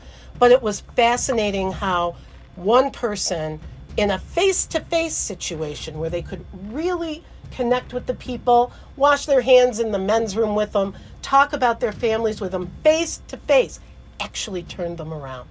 You can't do that on Facebook. It's just everybody's a 5-star keyboard general, okay? And I'm going to quote my friend Colin Aberdeen for that one. Oh, wait, can we use it, Colin? Yeah, yes, Colin's a 5-star keyboard general. Everybody is, and they're ready for the kill. I mean, attack. You're right, no sense of humor, can't lighten people up, and I've pretty much had it. And you can't have your own opinion because it actually happened to me. I don't really care because everybody probably loves this guy. He still is a writer for the Post-Standard. I had something to say, and it involved It involved an anchor from one of the TV shows because they were giving a 15-minute spotlight. Actually, this person got more than 15-minute spotlight, and I had an issue with it because I personally had an issue. So I made my own comment. These people aren't friends with me on Facebook, but the whole universe just came right down on you. Jumped on my Facebook page. They had no ties, connections, but they probably heard through the grapevine that I made my comment. Well, stifle, Tina. Yeah. Well, wait. My brother, as usual, is correcting me. 1957 was the Henry Fonda. Whatever. Tell Ken. Who cares? Thank you, Kenny. At least 3 of us weren't born yet. Were you born yet? No, not yet. The year later. Oh. But, I know you're youngsters in this room. Yeah, but some of the people, they don't even know the shows. I highly recommend that everybody either go see that play. All right, it was fabulous, standing ovation, or at least and watch the movie again. And I think there was a remake. I forgot who was in the remake, but it is an eye opener when you bring it forward to current times and social media. It's a real eye-opener. I mean, we used to have those arguments, Tina, at the dinner table where everybody had, the family would get together, everybody would have different opinions, all right? And you'd have to face each other and really talk it out. And then when things got really heated, every now and then, my father would make you argue the other side. He would, that's great. And that, and it was hard, then you'd have to sit and think and really understand the person and the point of view. And it was hard, but it really worked. Goes back to having family dinners. Doesn't matter what kind of family you have. If you're on the run and you think it's appropriate that, hey, your kids just sit there with their little electronic device face down, they can eat. then you're not communicating. We You're had not cereal teaching them boxes skills. at breakfast. That's all we had. But I think we got to go back. So with the 12 men in a room, we need to go back to what we were talking about earlier. Yes. Just how awesome. It'll become the Greg Oak Show. But he has, as a district attorney, he has to deal with the 12 angry men, women in a room. Correct. Or we can't even call them men, women, and X. Right. Or what's the other word, Tim? For what? Well, whatever you want to be. Right. I can't, there's too people. many. We'll just call them people. The 12 people in a room. 12 angry people. 12 angry humans. When we were in Ireland, we were walking up the street and we watched these three people, two men and one woman. They were on their way to court and they were dressed appropriately. Oh, yes. Listen, that would... Tim just touched his face. You know what? That would differentiate attorneys versus litigants versus the court. And Karen even made a request that she wanted a white wig, but I totally forgot until we saw... I want a barrister's wig. I just think that would be so cool to walk into courtroom with a barrister's wig. Oh, don't worry. Yeah, but they didn't have it. They were all black and they had like a little white collar collared ties. But they looked, I mean, for their type of court system, they looked appropriate. Right. But there isn't, and people have to understand that in any type of court situation, it's become the dress down dumb universe. Oh, yeah. You can't tell an attorney sometimes from the litigant. Litigants sometimes dress better than the attorney. It really is a lack of respect for the place you're in and what's going to be happening. And it will create an impression. I don't care what anyone says. Your attorney comes in looking like he slept in his clothes or her clothes that night. Or in, clothes that don't even match, and I've seen that. Or they reek like they had a really bad night out. There's going to be they're going to have a problem. Well, come on, Tim, you're smiling. I am, because I have to say this, because a couple weeks ago I had to go to court in Oswego County. And as I'm in the waiting room area, a lady comes in, a young mother. Well, explain why you had to go in. When just so everybody understands with my practice, and Karen has the same deal. When a new client comes in, they have court appearances that were not anticipated to be placed on our calendar. So that means either we have to, 1, ask for an adjournment, 2, find separate counsel, or 3, if the court allows it, the preference between, I'm sure, Karen and I is to allow us to appear by phone. So in my case, because I have 2 people working for me, I need to send somebody from my office. It might seem weird, but I do not need somebody who's covering my case to pick another date that does not work for my calendar. I don't want angry clients, and I don't want an angry judge, and obviously it affects the attorney for the child or children and the other side. So have to send Tim. We were in Ireland. I wanted to make sure the coverage attorney was going to pick good dates for the calendar. So go ahead, say what happened. Yeah, that's why I was there. So I was there, and it was even before I got into court, though. So I was standing in the waiting room, and a mother comes in, and she had her children with her, and she went up to the table to sign in. So she was there for court. But I was just totally, beside myself because she walked in a pair of flip-flops. No way. Oh, wait, it gets better. She had a spaghetti strap camisole tank top with her belly hanging out, no undergarments, a zip-up hoodie, and a pair of fleecy pajama pants that had little hearts on it that said, "I love you." And her hair pulled off to the side in an 80s style ponytail. She was prepared for court.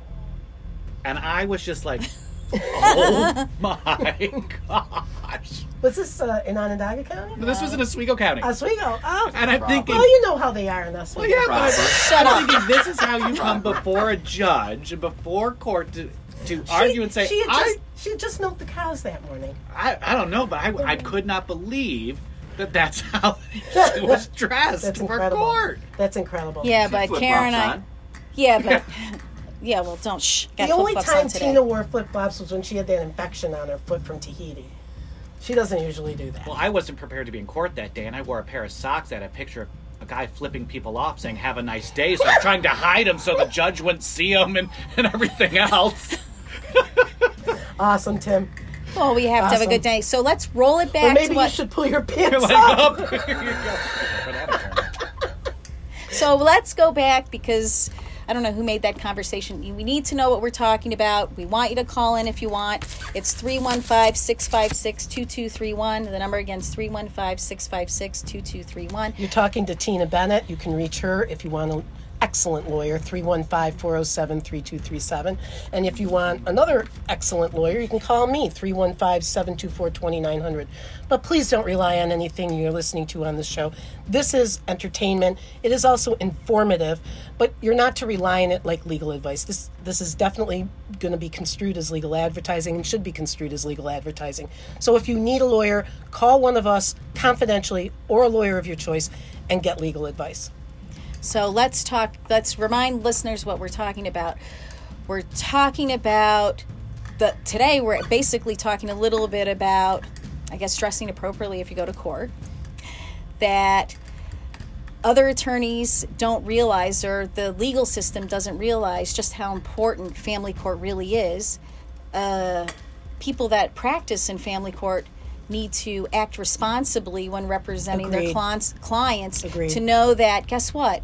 That new attorney who's now working at a big law firm doing civil litigation might have been that child that was in family court going through a divorce, or maybe the parents weren't even married, and now has a twisted perspective and might not like men, and is there who has to represent a male client in a business situation and is copying an attitude and acting inappropriately because that person's experience with men was not a positive experience. So then there was no proper vetting at that point of that professional job where that person's going to have influence on other people's Yeah, but family you don't tree. know. But that's You don't Well, know. we don't It's all have asking proper the question. vetting of any of judges on any level, as I'm you know. talking even of an attorney, a child advocate. You won't go there. yeah, but you don't. There's no psychological testing. But I'm saying there needs to be a complete revamping. I know they're trying it, and you have legislators out there. They don't know what's going on. I mean, most of them, like you're talking about the 12 angry men. Yes. There's still more,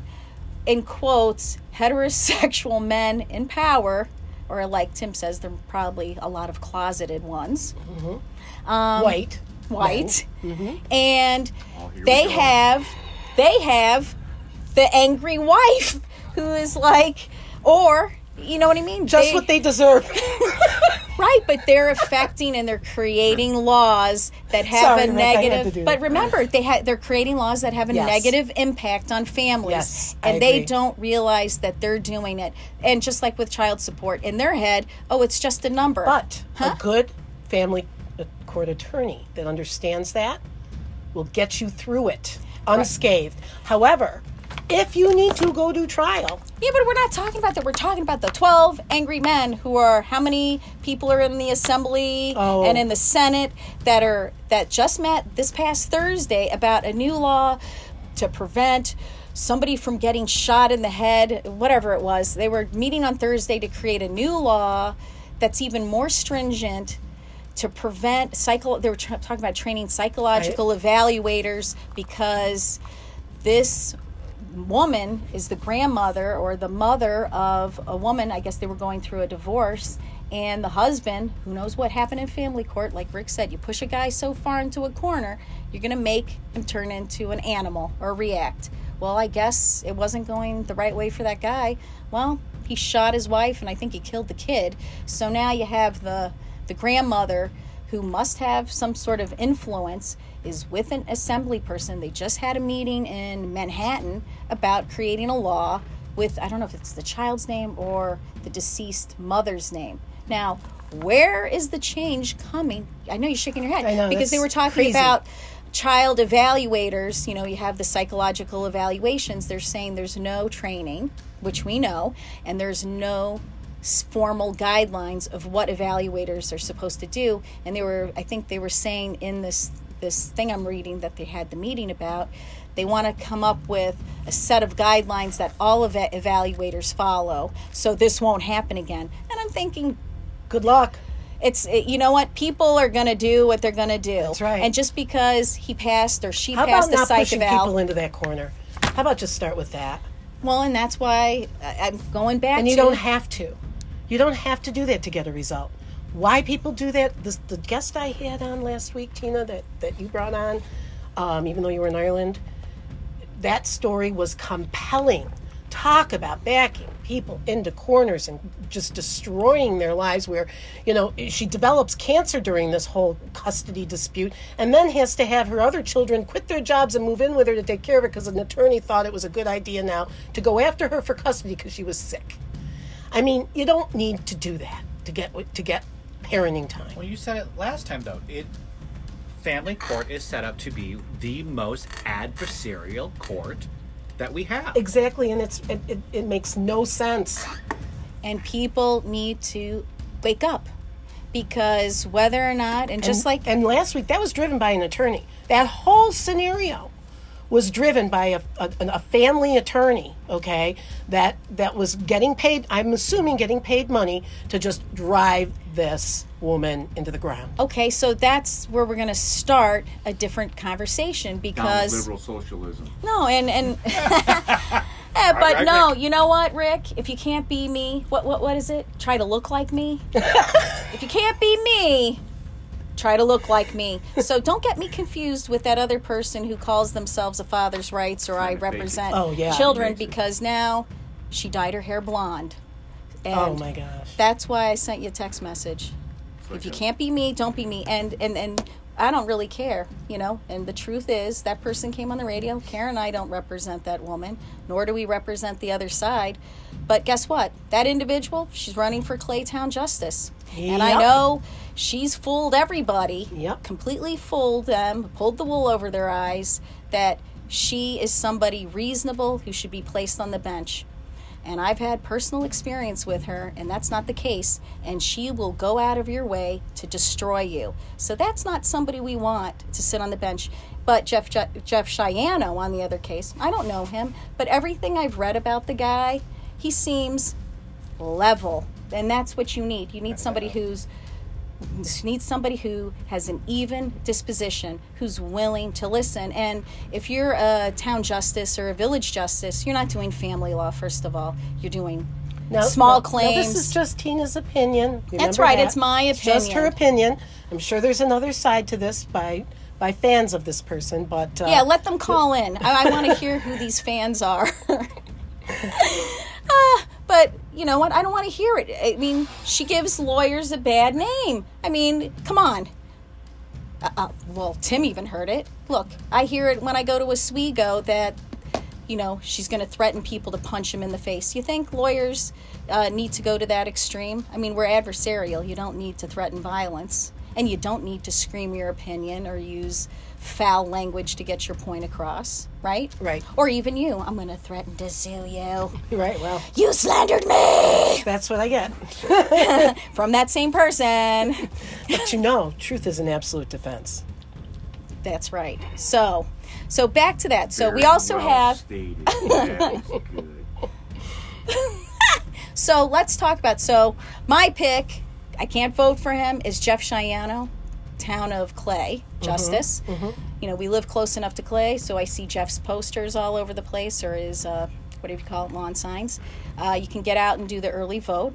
Mm-hmm. I'm not up on it, but I saw they all posted, and they're out there advocating he has a lot votes. of experience as an attorney, trial lawyer as well. And it seems like he's got a lot of backing. I think he was maybe in the DA's office. He's also, I believe, ex-military. But I mean, if you look at him, like I said, we just need somebody who has a good, well-rounded, has a good attitude. Level-headed. And without an axe to grind. Right, Rick? No axe to grind. There you have it. So, there's also, we've got we got 15 minutes to go. So, because Karen and I were talking about how adversarial it is, how attorneys can create the conflict, how that person that came in last weekend gave her perspective of what this particular lawyer went out of her way to do, who, you need to know, was a close personal friend at one time. So this is how nasty it can get. Yes. And it shouldn't be. No. So we're going to talk real quick, because my picks for Oswego County judge at the family court race, because Judge Eby's retiring. Oh, that's right. And we have... You should run, Tina. No, I can't run. I'm not running. Okay. Someday, maybe. I've got too much of an opinion. And plus, I want to be happy. I mean, do you want the happy judge? I think they wouldn't vote for me for the fact that, guess what? You already know what my beliefs are. If you'd walk into my courtroom, it'd have to be pretty heavy for me not to say, we're starting off 50-50. Sorry. 50-50. Yep. Come back with Nothing something wrong with that. Come back with something other than, he called you a bunch of foul names. Sorry. When every person in every society and every walk of society, and even that 1-year-old who knows the F word, stops using those types of words, well, don't bring it up in court. Yeah, well, they can't use it and talk all cuddly and use that language, and it's okay. But then when they're not together, it becomes hostile, but it's the same words. Oh, and now it's completely over the top insulting. But besides that, so again, when we're talking about family court judges, Thomas Benedetto, he's running. Remember that name. I know we have limited reach here, but we have a podcast going, and we also have... Tom's great, although if his eyes rolled to the back of his head anymore, he'd be seeing backwards, okay? That Tom he's been there a while. Right, but at least he knows. He's heard it all, and you can watch the eyes roll. You know when you're losing ground with them, because those are going right in the back of the head. But he is listening. Yes. And that's what you want. He is listening. And even Judge Nelson, she listens. She's listening. She's trying to be fair.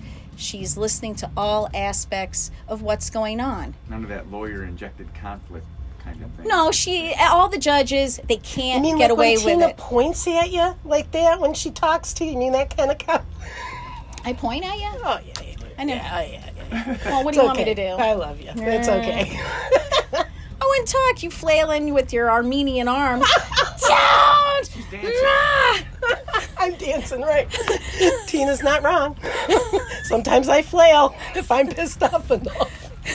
She's not wrong. Oh, we've had some good times. But you have to have a judge who's willing to hear two lawyers getting loud. Yes, definitely. It's kind of comical, but it can't be in an vindictive like I said, way. with Tina and me, you're either going to laugh or cringe. I don't know which one. But you're going to make your point across. And Karen and I both have good experiences with the majority with people who are practicing divorce or family law. The majority of everybody, they don't want conflict. They're there for the right reasons. And then you have, I'm saying maybe 1%, they're there for the money. And they know they're going to do what they can, because we've experienced in the office, and Ashley said it, that every minute counts. And guess what? They don't care about making a difference. They're there to make money. So just remember, when you're talking to lawyers, what's the reason for being in this area of practice? You need to have somebody who's familiar and experienced in the area. Please don't go to, I don't know, Pray for Rain. I'm looking at some CD. I'm going to use that person as a name. Pray Rain, that only does real estate and expects them to be competent enough to represent you in a child support matter. They're not going to know what's going on just because they're a family friend attorney. They need to know what they're doing. You'll end up with something you never thought you would want. Don't go to a foot doctor for a lump on your head. Right. Exactly. But you need to also ask, how long is this person doing it? And, Hiscox Legal Aid, that's a good training ground for some of them. But even with those attorneys, they have a spin. They're funded primarily by Violence Against Women's Act. So they are, by the verge of the name, anti-men. But they are tasked with representing men. So, I just noticed from some of them, once they go out on their own, obviously they have to represent both sides. But when you're in that type of entity, and that's their spin on domestic things. violence is going to be a priority. And, you gotta admit, Tina, most domestic violence is perpetrated by men on women, not the other way around. There are the exceptions, and I will disagree with you on that. But statistically, domestic violence is 90% women getting beat up. Right, but the statistic... And killed by men. One of the number one causes of death of young women are white men. Nobody else. But... Here we go. No, but I'm saying, look, the statistics are they're not good statistics because women report, men don't. Well, if men would report... That's not a bad point. And the New Times did a great article. But back to the run. Yeah. Tom Benedetto for Oswego County family judge.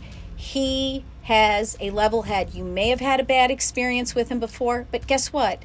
Your experience there was a lot of moving parts that created that negative experience. It is not him as a person. He is provided information by people like us, Karen and I, in court, as well as the attorney for the child, as well as information coming to the court from the child. So remember, it's not that you had a bad experience because of X, Y, and Z, because he is that type of person. You're having that experience because of everything else that was going on. Well, I think the audience, listeners that haven't been through it, have to understand that going to court is not a pleasant experience. No matter how good your judge is, no matter how good your attorneys are, it is not a touchy-feely, they call it family court, but it is not a good experience. From the minute you walk in and you're searched by the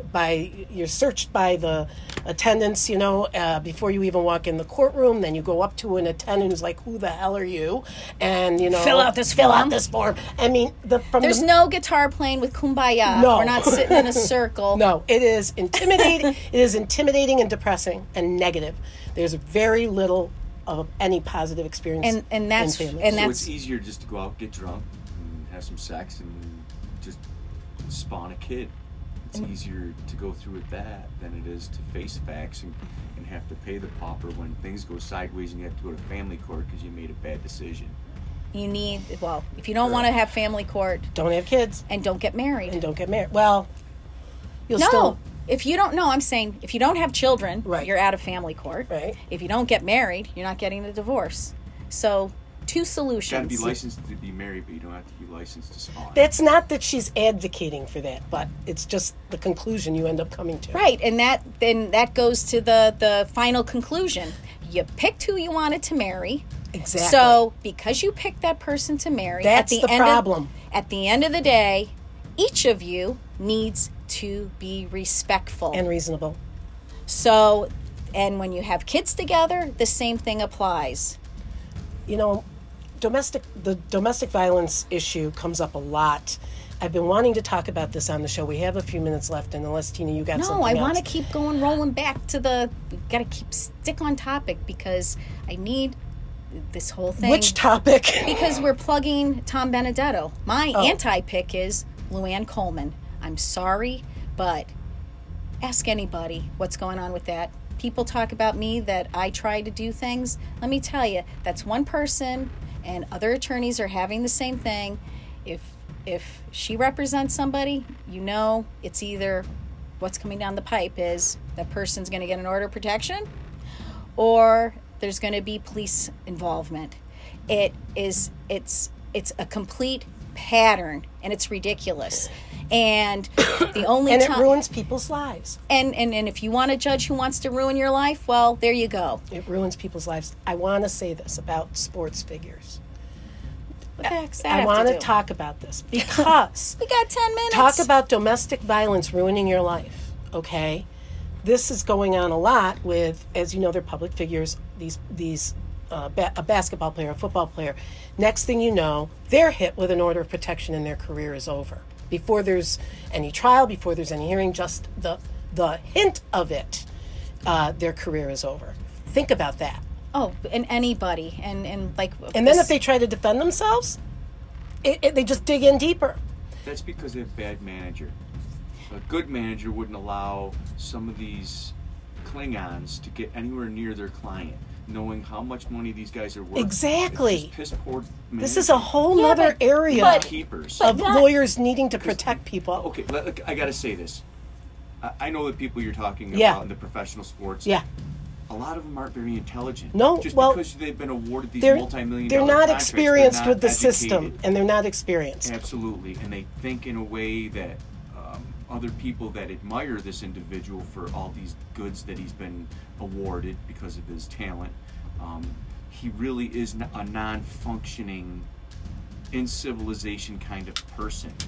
And that goes back to family I was just court. going to turn this over to Tim because of the psychological angle on this. Going with the psychological angle, but also looking at the family court point, because you brought up how easy it is.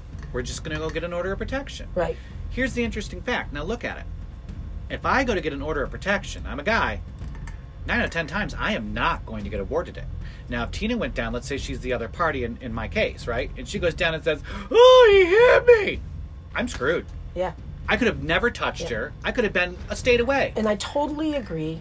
Very rarely do I do this, but I totally agree with Rick on the point of bad management, because these guys, most, and they are men that I'm talking about, are conditioned to reacting physically in high pressure situations. That's what they're supposed to do to perform. So you're pushing these guys to act physically and act aggressively on the field, on the court, but in the household, if they blink an eye aggressively, their Give career you a is forearm shiver or a face mask.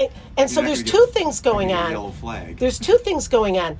They need counseling, I think, in terms of how to separate their career aggression, the need to have that adrenaline flowing in order to perform at their jobs, and not getting themselves into situations by reacting like that in their personal lives. And I think there's a whole area, and I've talked about this but before. go back, signing but a waiver no. and agreeing to get your But butt it whooped. goes back to family court. Look, if you're talking about a specific demographic, and just come to face it, they're raised by single parents. Just generally, these players, they're not coming from intact households. They've already been burned by the system. Many of whether them. they went into foster care, whether or not their parents were involved in drugs, whether or not their parents... And look how many of them themselves are involved with drugs. I mean, how many of these cases, when you're looking at the DV rates, are these players also involved in substance abuse issues? Right. And that goes also to the heart, if you want to talk the psychological angle of it, that has a huge impact on it. I mean, they're already of not sound mind. One of the other things that really kind of gets me going is this whole, when dealing with domestic violence court, so we're going to send the guy to domestic violence training, the Be Nice course, that's what I call it. And it's just like a Be Nice order. It means absolutely nothing. Somebody who truly engages in domestic violence, who has that wiring, you're teaching them how to be a better hitter. That's all you're doing. It's an amazing. That's And when you were saying that it's talking about the domestic violence thing, and it's very rare what you're talking about. And orders of protection for that type of human, doesn't matter, female or male. You give them an order of protection, they don't care. They're coming after. They're gonna come after you regardless. Not the money. What do you say? The money? Yeah. What was No, I that said it's a finger? piece of paper. Oh, a piece of paper. Just like any family court But that's why I'm saying, if you're already in family court, you should be prevented from taking it to the next level, going back to what happened this morning. Yet you already asked for relief in family court or Supreme Court. You do not, and you should be prevented from then going back to court and asking for an order of protection, or going to file criminal charges Bad without management. three other courtrooms. Bad management. That's judicial bad misconduct. management. Yeah, but it's not bad management. It's we're talking about an overhaul of the court system. If you're involved in it, you should not be able to go behind the scenes And forum shop. and forum shop. Well, and, Daddy said no, so I'm going to go ask Mommy. Exactly. okay, so that's what we really need to do. So You again, need to next vote for week, Tom Benedetto. that's right. Please look at what's going on. Ask people whether you've had a great or bad experience with Tom. Tom has the experience. He's been on the bench. He listens. He's level-headed. He volunteered for mock trial before I took over. He did it for years. He had all the schools involved. So don't vote Luann Coleman. Sorry, I'm going to be negative. Or do your research and do your choice, but vote Tom Benedetto, vote Jeff Sciano, and thank you, thank you, Gregory Oakes. And again, you're listening to Tina Bennett and Karen Kanzadian. You can call Karen at 315-724-2900, 724-2900, and I'll do it one more time in case you don't have your pen, 315-724-2900, or you can call me at my office at 315-407-DADS, 407-DADS, and for Tile with a Style, and you have whatever. You got Rick Foley for Tile with Style. If you want a mood created in your home, let me tell you, he's a designer, not just a tile installer. Call 315-416-2800, 416-2800. Thank you to our Shout out to listeners. Greg Oakes. Yes. Thanks, Greg. Thank you to our listeners. Appease Regional. Thanks, guys, for listening in. Thank you, Justine. Thank you, Ken. We're out. We're out. See ya.